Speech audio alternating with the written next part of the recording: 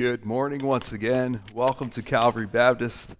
Welcome to week 3 of our series, Love Endgame.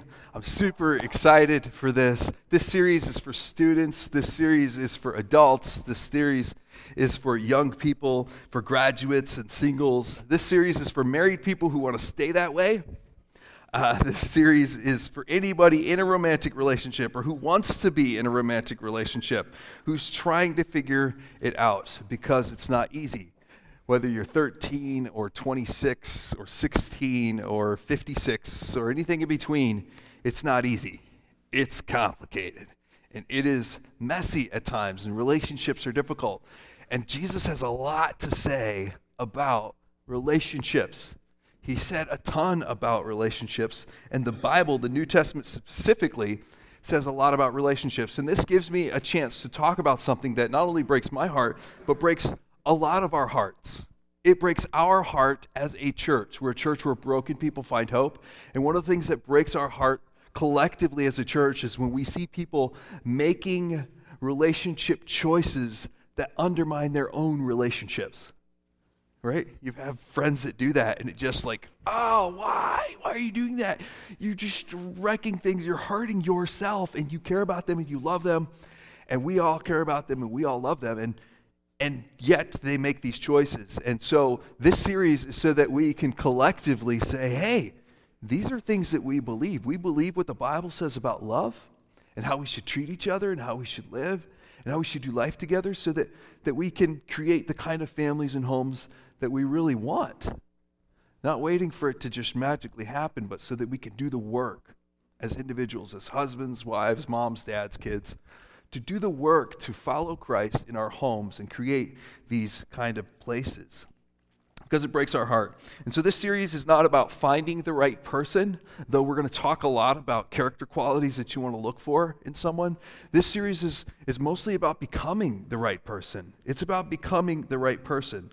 Because if you'll follow Christ, if you'll be a disciple of Jesus, then he will lead you to become a better you, a new you.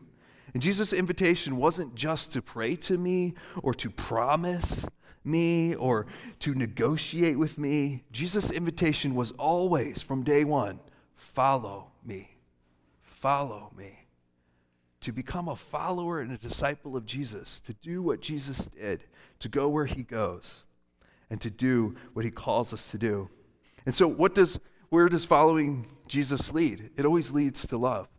It takes you somewhere simple, memorable, demanding, and rewarding. It takes you to love. And we started this series in John chapter 15, and this is kind of our springboard verse. This is Jesus' commandment that he gives. And everything else in the New Testament kind of fits around this. It's all about helping us figure out how to do this thing that Jesus commanded us well. This is my commandment, Jesus told his disciples, that you love one another. And not just love one another any way you feel like it or you think is appropriate, but that you love one another as I have loved you. And they didn't understand this. They were like, okay, well, Jesus has been a nice guy. But then when he died on the cross and he rose again, they discovered, oh, that's what he was talking about. He was talking about sacrifice, and that's a whole different kind of love. That's not the kind of love that we experience oftentimes in our relationships. That's a special kind of love. That's the kind of love that is supernatural. And that's what Christ calls us to. Love each other as I have loved you. It's a whole other kind of love. And so today we're going to continue talking about the fine print. Last week we started talking about the fine print. And this week we're going to continue talking about the fine print because there's always fine print. You come in and like, Pastor Ron just said to just love people. And so all you need is love. It was a Beatles song and then we were done. Nope, there's some fine print, and the fine print will make you fine, all right? Think about it. Little pun there for you. The fine print will make you fine, and it will make you better at relationships. So, if you're listening today and you are a young person, you have an incredible opportunity because I'm almost 40, 39 this year. I'm almost there, the big 40 next year. And you have an incredible opportunity if you're a young person still living at home because you have the opportunity to practice all of this fine print. You have this opportunity to practice the fine print. And I was a youth pastor for years and years and years, and we talked to teenagers and would say, you need to respect your mom. You need to respect your family. You need to respect your brother or your sister. You need to treat them with love and kindness and all these things that Jesus teaches. Well, I will, but they're just my mom. It's just my mom. Like, do I really have to do that? It's just my mom, Pastor Ron. And the problem is that it's just my mom eventually turns into, it's just my wife, right? It's just my kids. The next thing you know, you've become somebody that you never really wanted to become because you didn't practice these things that Jesus teaches, because these things don't come naturally. They have to be exercised and practiced, and they're hard. So practice them at home, right? If it's just your mom, well, then might as well practice on her so that you're ready when you find your mate someday. So Paul followed up with the fine print. And you guys have this incredible opportunity. So Paul unpacks and applies Jesus' new command, and he says, this is what it looks like to love as Jesus has loved us. We started in 1 Corinthians 13 last week. We've been reading this every week. It's the love chapter. Seems like a good place to go. So verse 4, love is patient. You guys remember that? And hopefully you talked about it last week. Every week after church, a bunch of people go out to eat, and I end up at a table with a bunch of people, and so I ask them, which one do you struggle with? Is it patience? Is it kindness? Is it letting other people shine?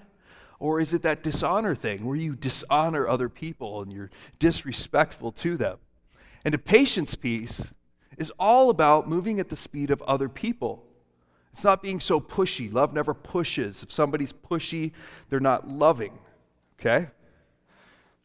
Patience. And I really struggle with that one. I struggled with it last week. I struggled with it the week before. You can ask my wife. I struggle with this. It comes up a lot. I'm like, just last night, I'm like, when are we going to have supper?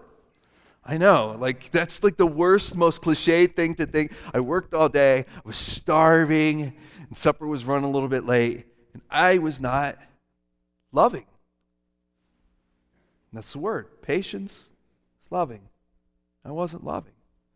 It's hard. And it stuck me right here. And I'm like, oh, man, I got to do this thing I'm preaching. It's hard, but I have to exercise it and work on it, or I'll never get better. Love is never pushy. God accommodates to our pace so that we are to accommodate to the pace of others. The next one is love is kind. And kindness is pretty simple. Kindness is your reaction to others' weakness. When others are weak, when you have a one-up on them, when you have this moment to lord it over them and take them out, and you are strong and they are weak and you could just crush them, What do you do with that moment? What do you do with that power that you have in that instance? Do you take it and crush their bones? Or are you kind and merciful and gentle?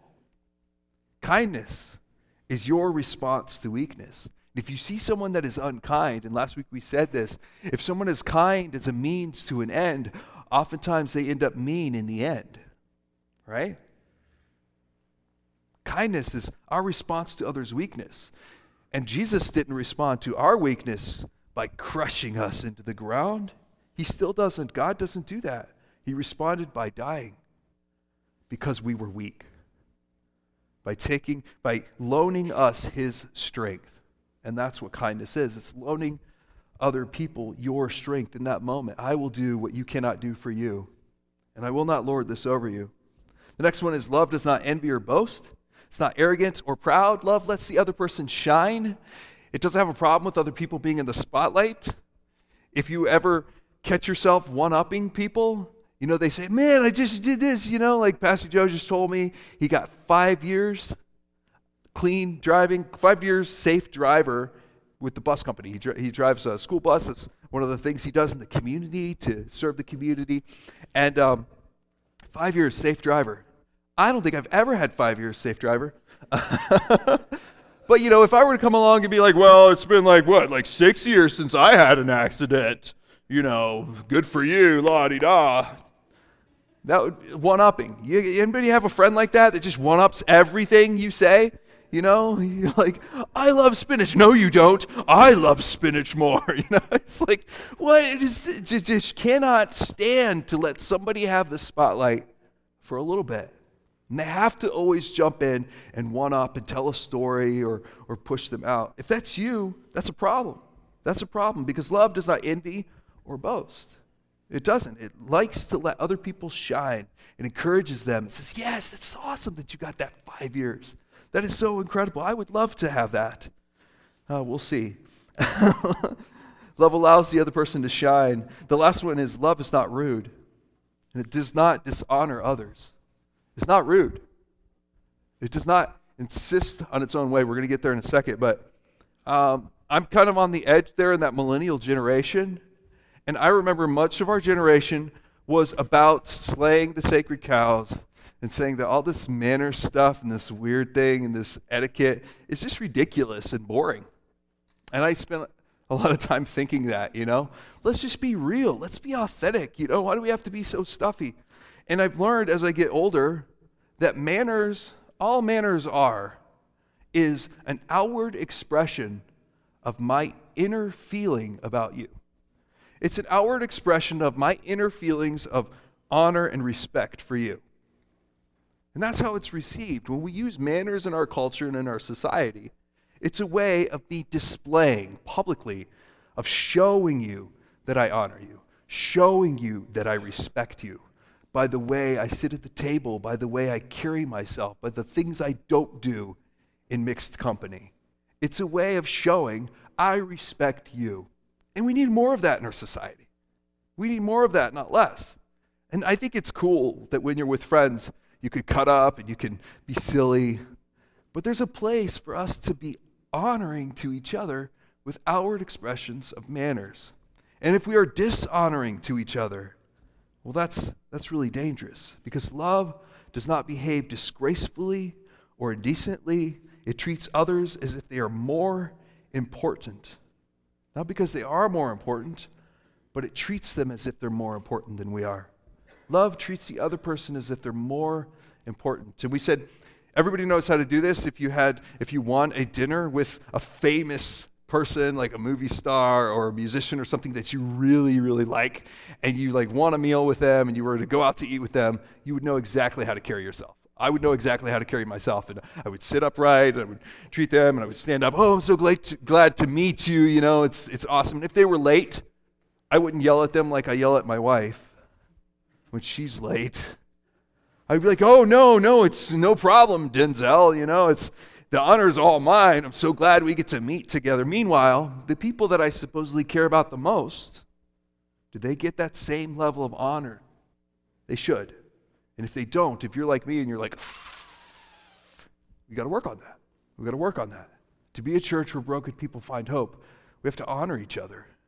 We have to be patient. We have to be kind. And now we pick up this week, 1 Corinthians 13, verse 5. Love does not insist on its own way. Okay. Love does not insist on its own way. This one's hard. Are we sure that's in the Bible? Does somebody have a different version we could check and make sure? Love does not insist on its own way. It does not insist on its own way. In the KJV it says, it seeketh not her own. And unfortunately that means the same thing. It doesn't seek their own. It's not selfish. It's not selfish. Love is not selfish. It puts the interests and needs of others first. Love puts the interests and the needs of other people first. And if we did that, it would solve all our relationship problems. It would solve all our political problems. It would solve all of our relationship problems, not just romantic, but friendship relationships, business relationships. If our biggest problem in our relationships was people saying, no, you first, no, you first, no, I insist, you first, no, you first, no, you first, I think we could figure that one out, right? If we just had too much honor in our relationships with each other. Love puts the other person first. Because the problem is always that somebody isn't getting what they deserve. Somebody isn't getting what they deserve. Next time you're in an argument, just stop, say time out here and say, you know what the problem is? I'm not getting what I want.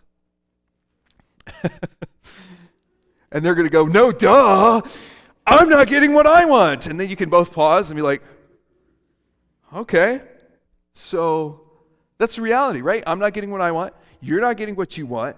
And we can't agree on how to fix it. We can't. We can't agree on how to fix it. And we have all these communication skills and abilities to try to figure out and come to like a way that you get what you want and I get what I want. And they have the Harvard Business Review, getting to yes and, non-zero sum negotiations. And all those are really cool things. But at the end of the day, sometimes my wife getting what she wants and me getting what I want at the same time is just impossible. It's impossible. It can't happen. So what do we do with that? What do we do with that? I'm not getting what I want here. What happens if you give a child everything they want? They grow up, what's that? No, not a spoiled child, Steve. Everybody knows if you give a child everything they want, especially when they cry or yell, they'll grow up into a well-adjusted, well-balanced adult, capable to sacrifice for others, knowing, why are you guys laughing? That's not how it works? Is that not how it works? Oh my goodness. Lucas, we're going to have to go back, man. I got to take all the stuff I gave you away. We know that if you give a child everything they want, you're going to create a spoiled brat. You're going to create a nightmare, right? And all the kids are like, no, that's not how it works. Try me. Try me. They'll become spoiled. And what is a spoiled brat? A spoiled brat is someone who demands they get what they want and throws a fit when they don't get it. I need what I want, and I'm going to throw a fit if I don't get it. They think the other person is harming them when they say no.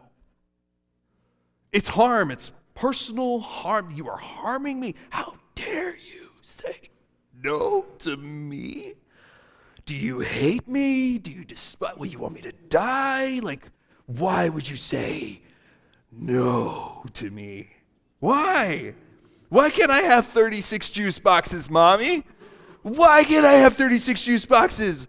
Because what do you mean I just opened one?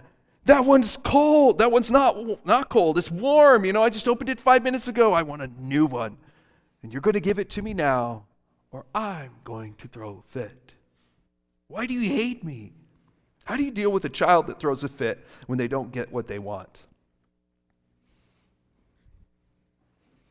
Some of you guys are like, I don't know, please tell me. Please tell me. Some of you guys are like, we just got to get that belt in the Okay, how do we do that without becoming like child abusers, Because that doesn't work either. Just create trauma, send them to counseling. What do we do? Oh, I can tell you what I did with my kids. They went through a season of throwing a fit, and it was, not cool. It's not a good thing. Your kid's screaming and you're throwing a fit and you're in public and you're like, oh my goodness, everybody thinks I hate them and this is bad. And so what I would do is I would pick them up and I would say, oh my goodness, you seem really upset. I know you didn't get a juice box and that probably really bothers you. I understand that you're upset and I get upset and sometimes I need to throw a fit too. So I totally get it. You could totally throw a fit. You just can't do it here because I'm trying to watch TV. Your mom's trying to cook dinner, and I can't hear in my Xbox chat, and so you're gonna have to go throw your fit in your room. And as soon as you're done, and you've got it all out, and you've got your fit all done, then by all means, come on back. And then, of course, they're not gonna listen to you. They're just gonna keep screaming. So I would pick him up they're getting too big to pick up now, but I would pick him up, take him to his room, and put him in the room. And they'd be like, hey, go ahead, throw your fit. I'll be in the other room playing Xbox. When you're done, just come on out. So then I'd go out, and they would follow me out of the room, and I'd be like, no, you got to stay in there. You can't fit us over there. That's not a fit place. This is a fit place. So you stay in here, and then they would scream louder, right? Because they would scream louder. So I'd come back, and I'd be like, hey, you're really getting at it, man. You're excellent at this fit stuff. I'm going to have to shut the door, though, because I still can't hear. So, but whenever you're ready, you come on out. We're ready for you. We miss you out there.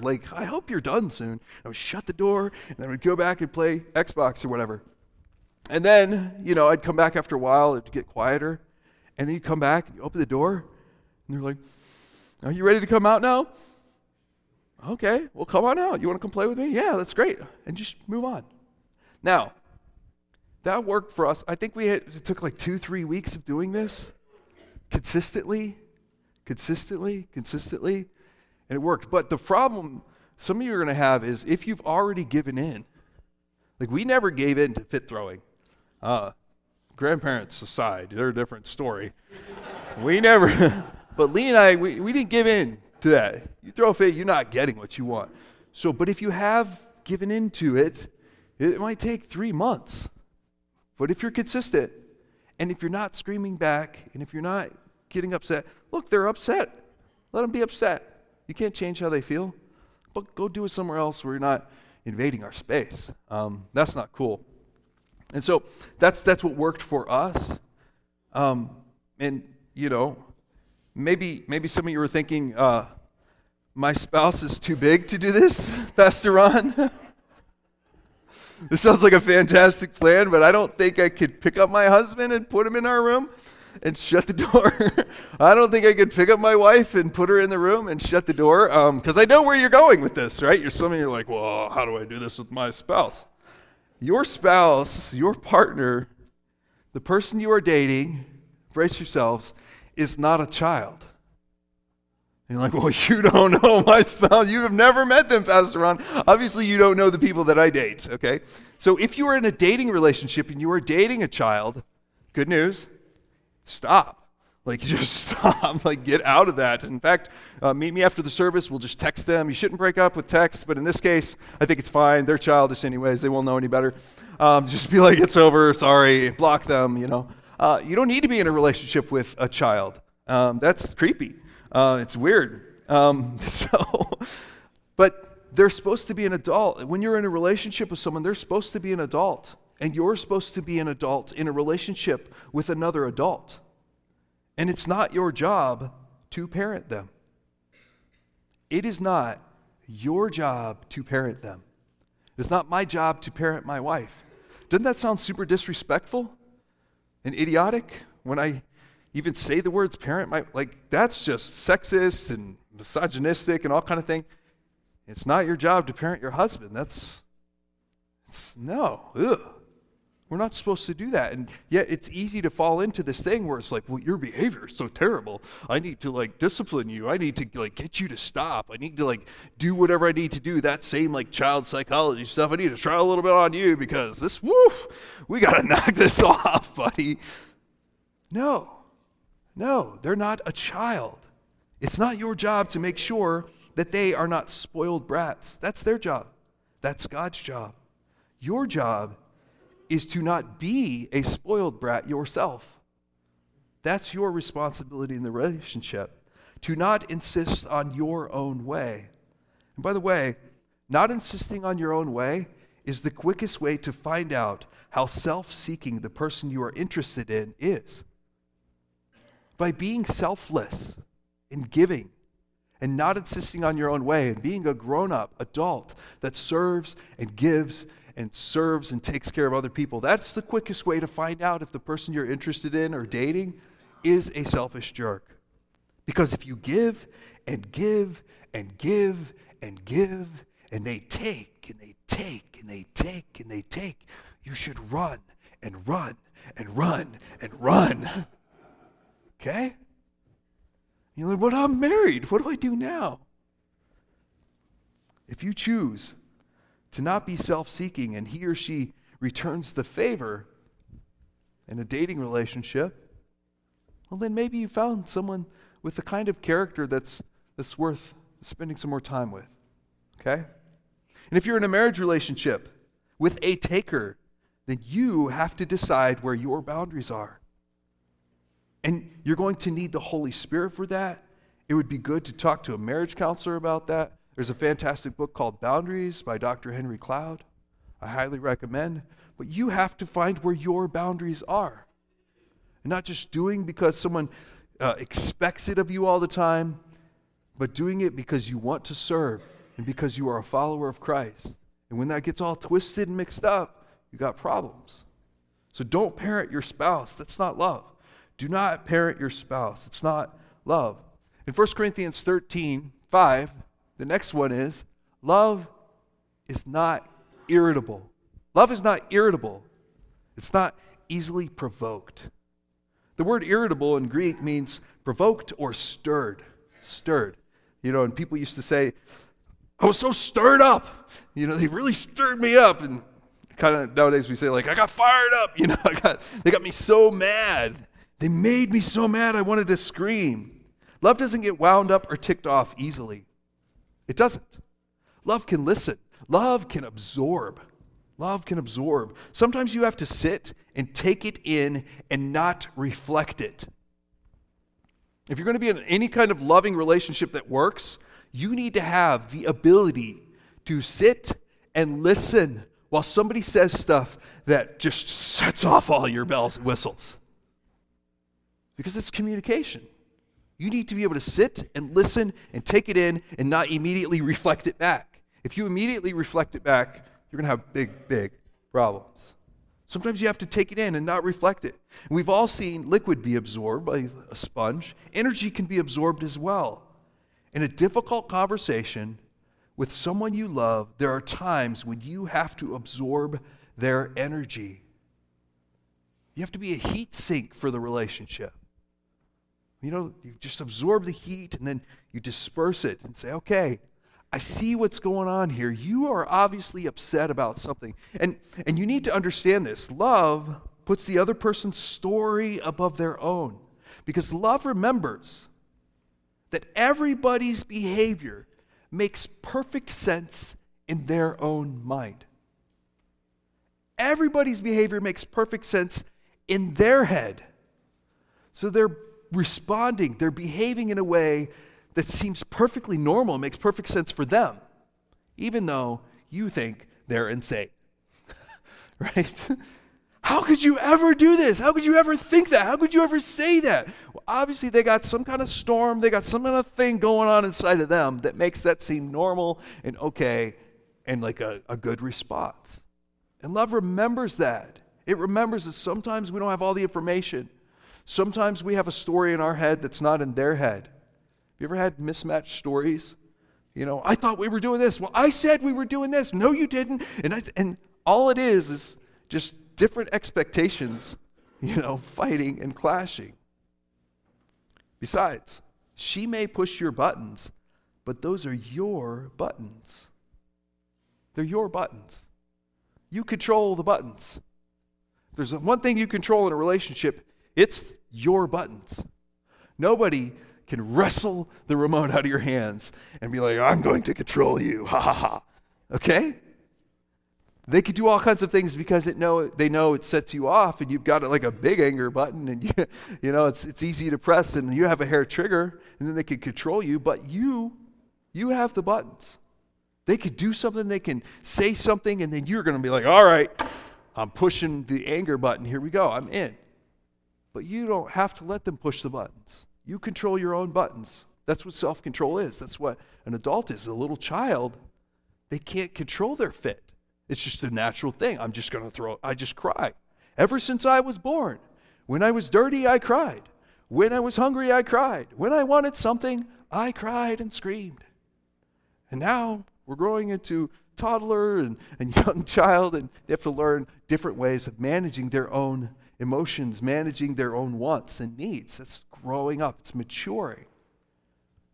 And some of us, when I didn't get what I want, I got angry. And you saw that at home? You experienced that? You did that? I got angry and I yelled and we screamed, and then we went away in a separate corner, and then we come back later and just pretend like everything was fine.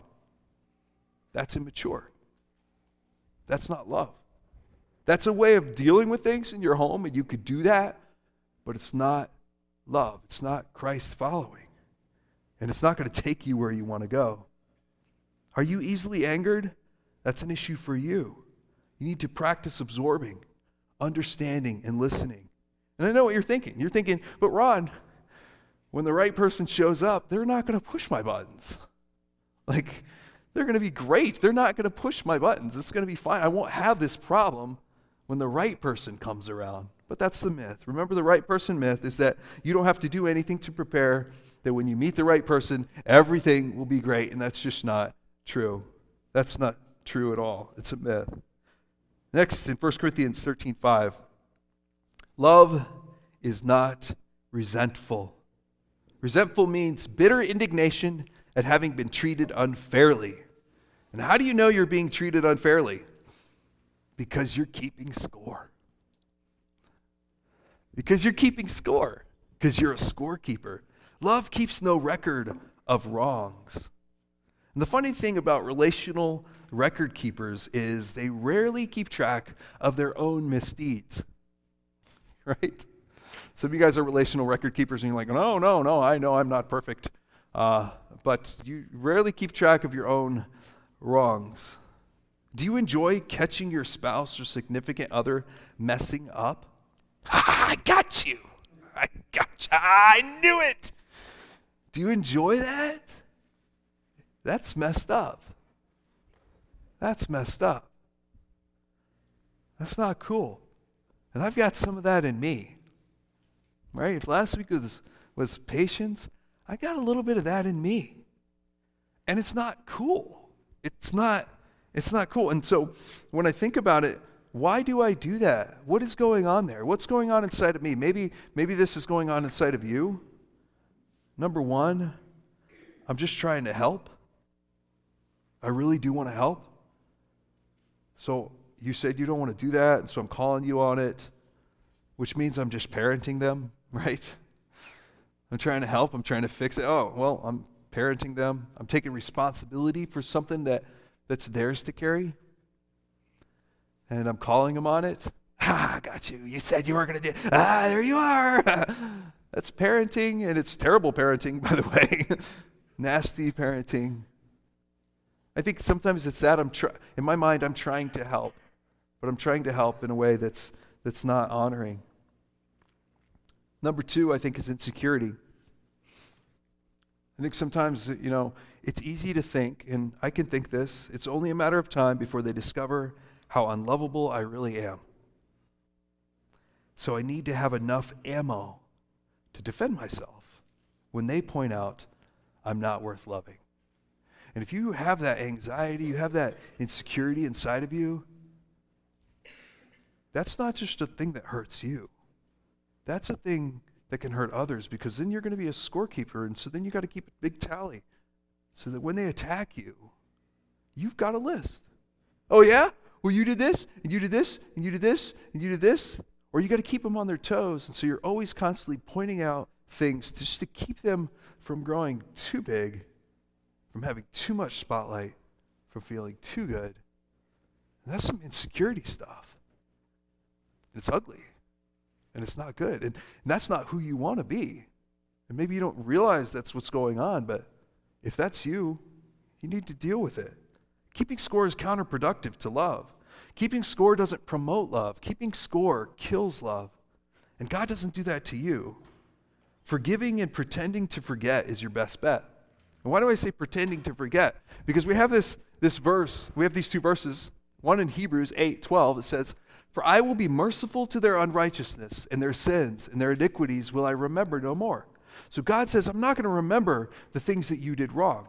But then in another place in Matthew 12, he says, "But I say unto you that every idle word that men shall speak, they shall give account thereof in the day of judgment." So how can God judge the things I've said and done if he doesn't remember them?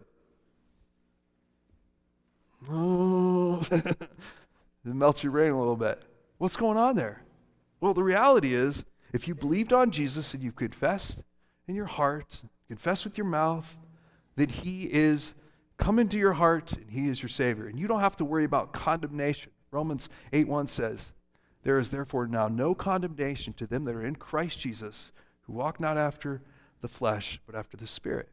You don't have to worry about going to hell because you've asked Jesus into your heart and you've become his disciple. And someday, though, you will give account for how you have done John 15, how you have loved others, how you have treated others, because that's Jesus' big command. How have you taken the gospel you have received applied it to your heart, and then treated other people. How have you done that? Someday you're going to give account for that, the judgment. And you're going to get that from a judge. Who gives judgment? Judges, right? Judges give judgment, and God will give judgment, and it will still be in love. When a judge takes off their robes, they take off their role of judge, right?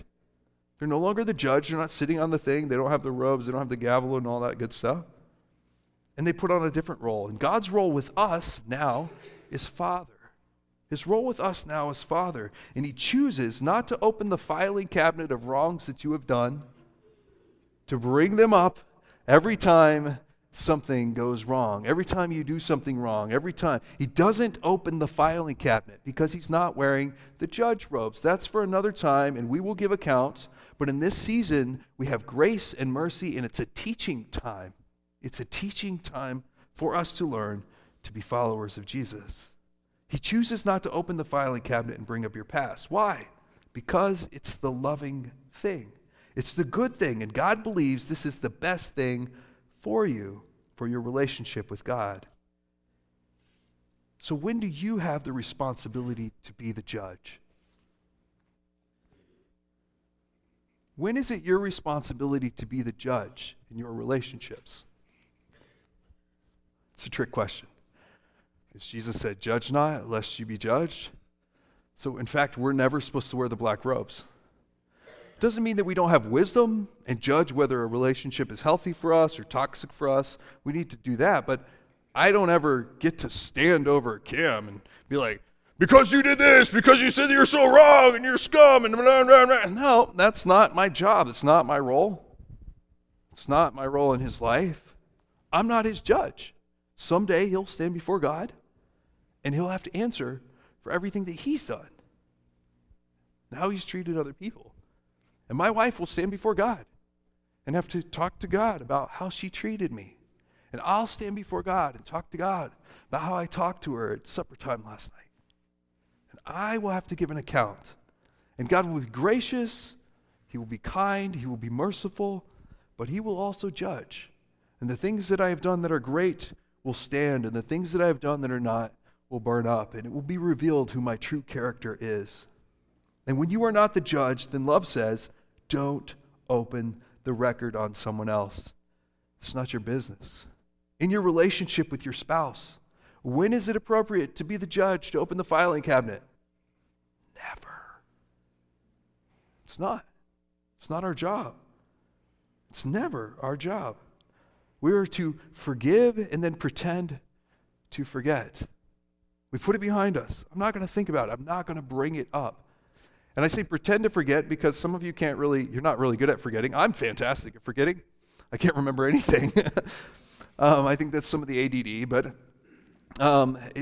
if you have trouble and things just come into your mind, and you say, we're just going to push that. I'm not going to bring that up. That would be against the rules of engagement. So I'm not going to bring that up. Remember, you can be exactly right and end up exactly alone. You could be so right and so alone. I often say in marriage, you can either be happy or you could be right. Think about it. Besides, it's a power play. When someone holds your past over you, who's in the elevated position? Who's in the elevated position? It's the person that's holding your past over you. Love is not about powering up. Love is about stepping down. In Philippians 2:7, Jesus made himself nothing by taking the very nature of a servant. He made himself of no reputation and took upon him the form of a servant and was made in the likeness of man. Love is not about powering up. Love is about stepping down. Jesus did this. He powered down for others' sake. And it's time to retire the robes, to put the gavel away. If you're a record keeper, if you're a scorekeeper, if you track what's fair and not, then it's time to put that away. Paul's final descriptions of love are best taken together as one big game-changing idea. In 1 Corinthians 13:6-7, it says, "Love does not rejoice at wrongdoing, but rejoices with truth. Love bears all things, believes all things, hopes all things, and endures all things. Paul's final descriptions of love are best taken together. And love protects. It protects. It keeps the bad things out and the good things in. And if you smuggle bad things into a relationship for your satisfaction, not telling them what's going on, hiding, then you're not being a good person to the other person. You are not protecting the relationship. Love always trusts. It always hopes. It always endures or perseveres. Love chooses to see and believe the best while choosing to overlook the rest. Love catches people doing the right thing and rejoices in it with the truth. It doesn't rejoice at wrongdoing. Ha ha ha, I got you. It rejoices in the truth. Love chooses a generous explanation. So here's the fine print. Love is patient, kind. It's not jealous. It's not arrogant. It's honoring. It's selfless. It's not easily angered. It's not a scorekeeper. It's protecting. It's trusting. It's hopeful. And it's persevering. And you may think, I will never be all of those, Pastor Ron. I will never, ever be all of those. So, I get it. Let's just accept you're not going to be all of those. I'll reread the list and you tell me which of the things on the list you're okay with your spouse not having. The person you're dating to not have. Okay? Maybe you sit down with your spouse this afternoon and be like, you know what? I'm not very trusting. I'm just not really good at trusting, so I'm not going to trust you. And then they'd be like, well, that's fine. I get that. Like, that's cool.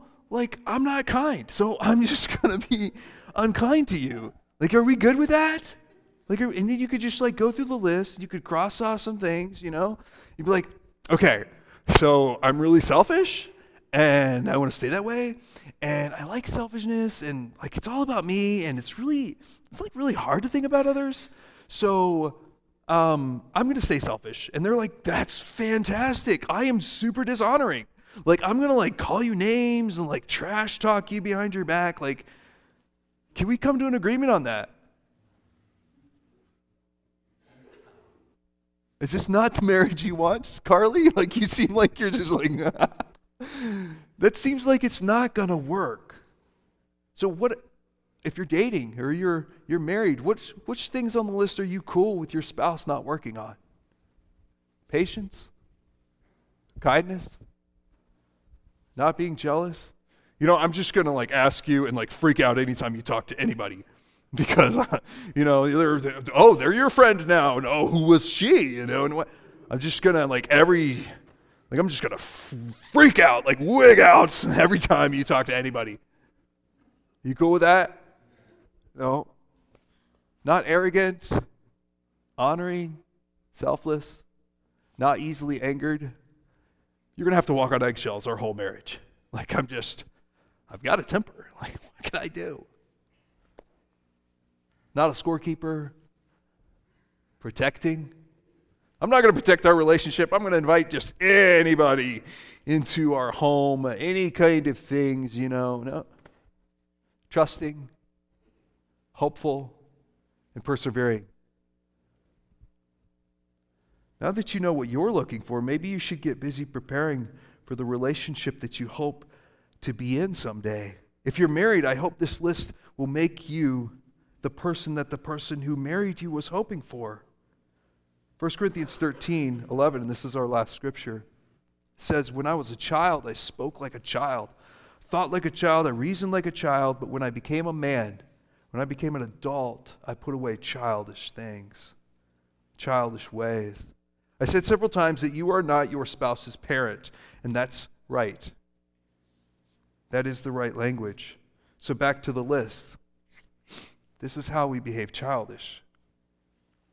And if you struggle with anything on the list, you're struggling with childishness and immaturity. And that's the reality. This is how we behave childish. Children are impatient and unkind, and jealous and arrogant and dishonoring and selfish. And we gotta teach that out of them and discipline that out of them. I mean, that's kind of how we start. Children are easily angered. They're a scorekeeper. That's unfair. That's not fair. It's happening in the nursery or in the toddler room. I guarantee somebody's telling somebody that something's not fair. Children are careless because their brains haven't developed to think about how to be careful. They're untrusting. I don't know. I'm not going to shake his hand. You don't get a fist bump. Children are cynical, and children give up easily. So let's grow up. To be a church where broken people find hope, we have to be mature, and we have to grow up in our love for each other. So are you willing to abandon the assumption that once you meet the right person, everything's just going to be fine and you don't have work to do? Are you ready to do the difficult work of becoming the person you're looking for is looking for? I hope so. And somebody else hopes so as well. So each week I've given us some discussion questions. These have been really powerful for me. If you go out to eat after lunch, or you go eat, or after church you go to lunch and you talk, these are great questions to talk through. Our small group talked through these this week. So here's some 3 new questions for this week that I want you to think about.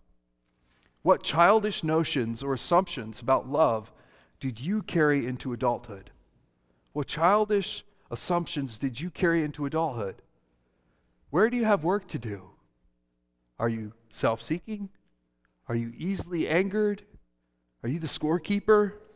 And are you protective? Do you protect the relationship, or do you flirt? Do you allow other things to come in? Or do you not spend time together? Do you not do the work to make sure that your relationship is strong? Are you able to believe the best and overlook the rest? And I'll add a freebie, a bonus question, because we went around last week and we asked, since we're close friends, many times in small group, what do we think that we struggle with? And some of us didn't know what we struggle with, so we're like, well, what do you guys think? What am I not good at? So we would point out some things. This week, maybe point out some of the things. What are you good at? On the list, what are you really good at? What are you fantastic? I put that list back up there in case you want. What are you really good at? Maybe tell each other, you know what? You are really patient. I've never once thought you were jealous. You are always trusting. You've always protected our relationship, and you can start speaking some blessings into your relationship too. And that's a really awesome thing. We'll be back next week with this series.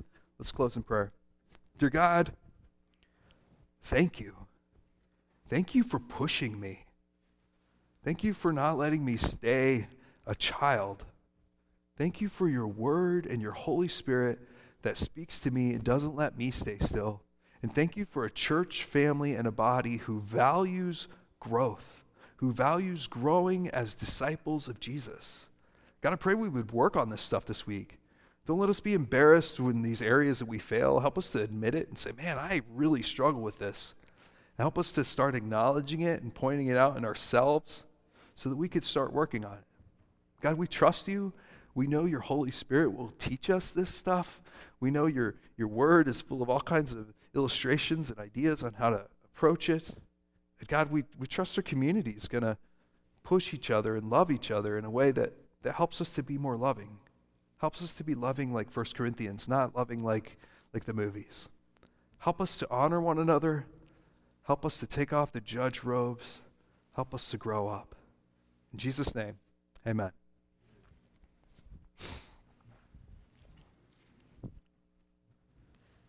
All right. If our ushers could come forward, please.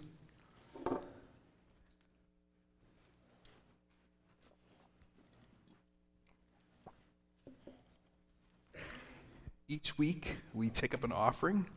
If you're visiting with us, we'd love that card you filled out. You can either throw that in the offering plate, or you can stop out front at the desk, and we have a few mugs left. I think there's only 3 mugs left. We'd love to give you a mug, a CBC mug, if we have any more available, and give that to you and your family. If this is your home church, this is your opportunity to give, to support the ministries here so that we can help broken people find hope. Let's pray. Dear Jesus, thank you so much for the opportunity to give as we exercise our giving muscles of generosity. We pray that you would receive this and use it to help broken people find hope. In Jesus' name, amen.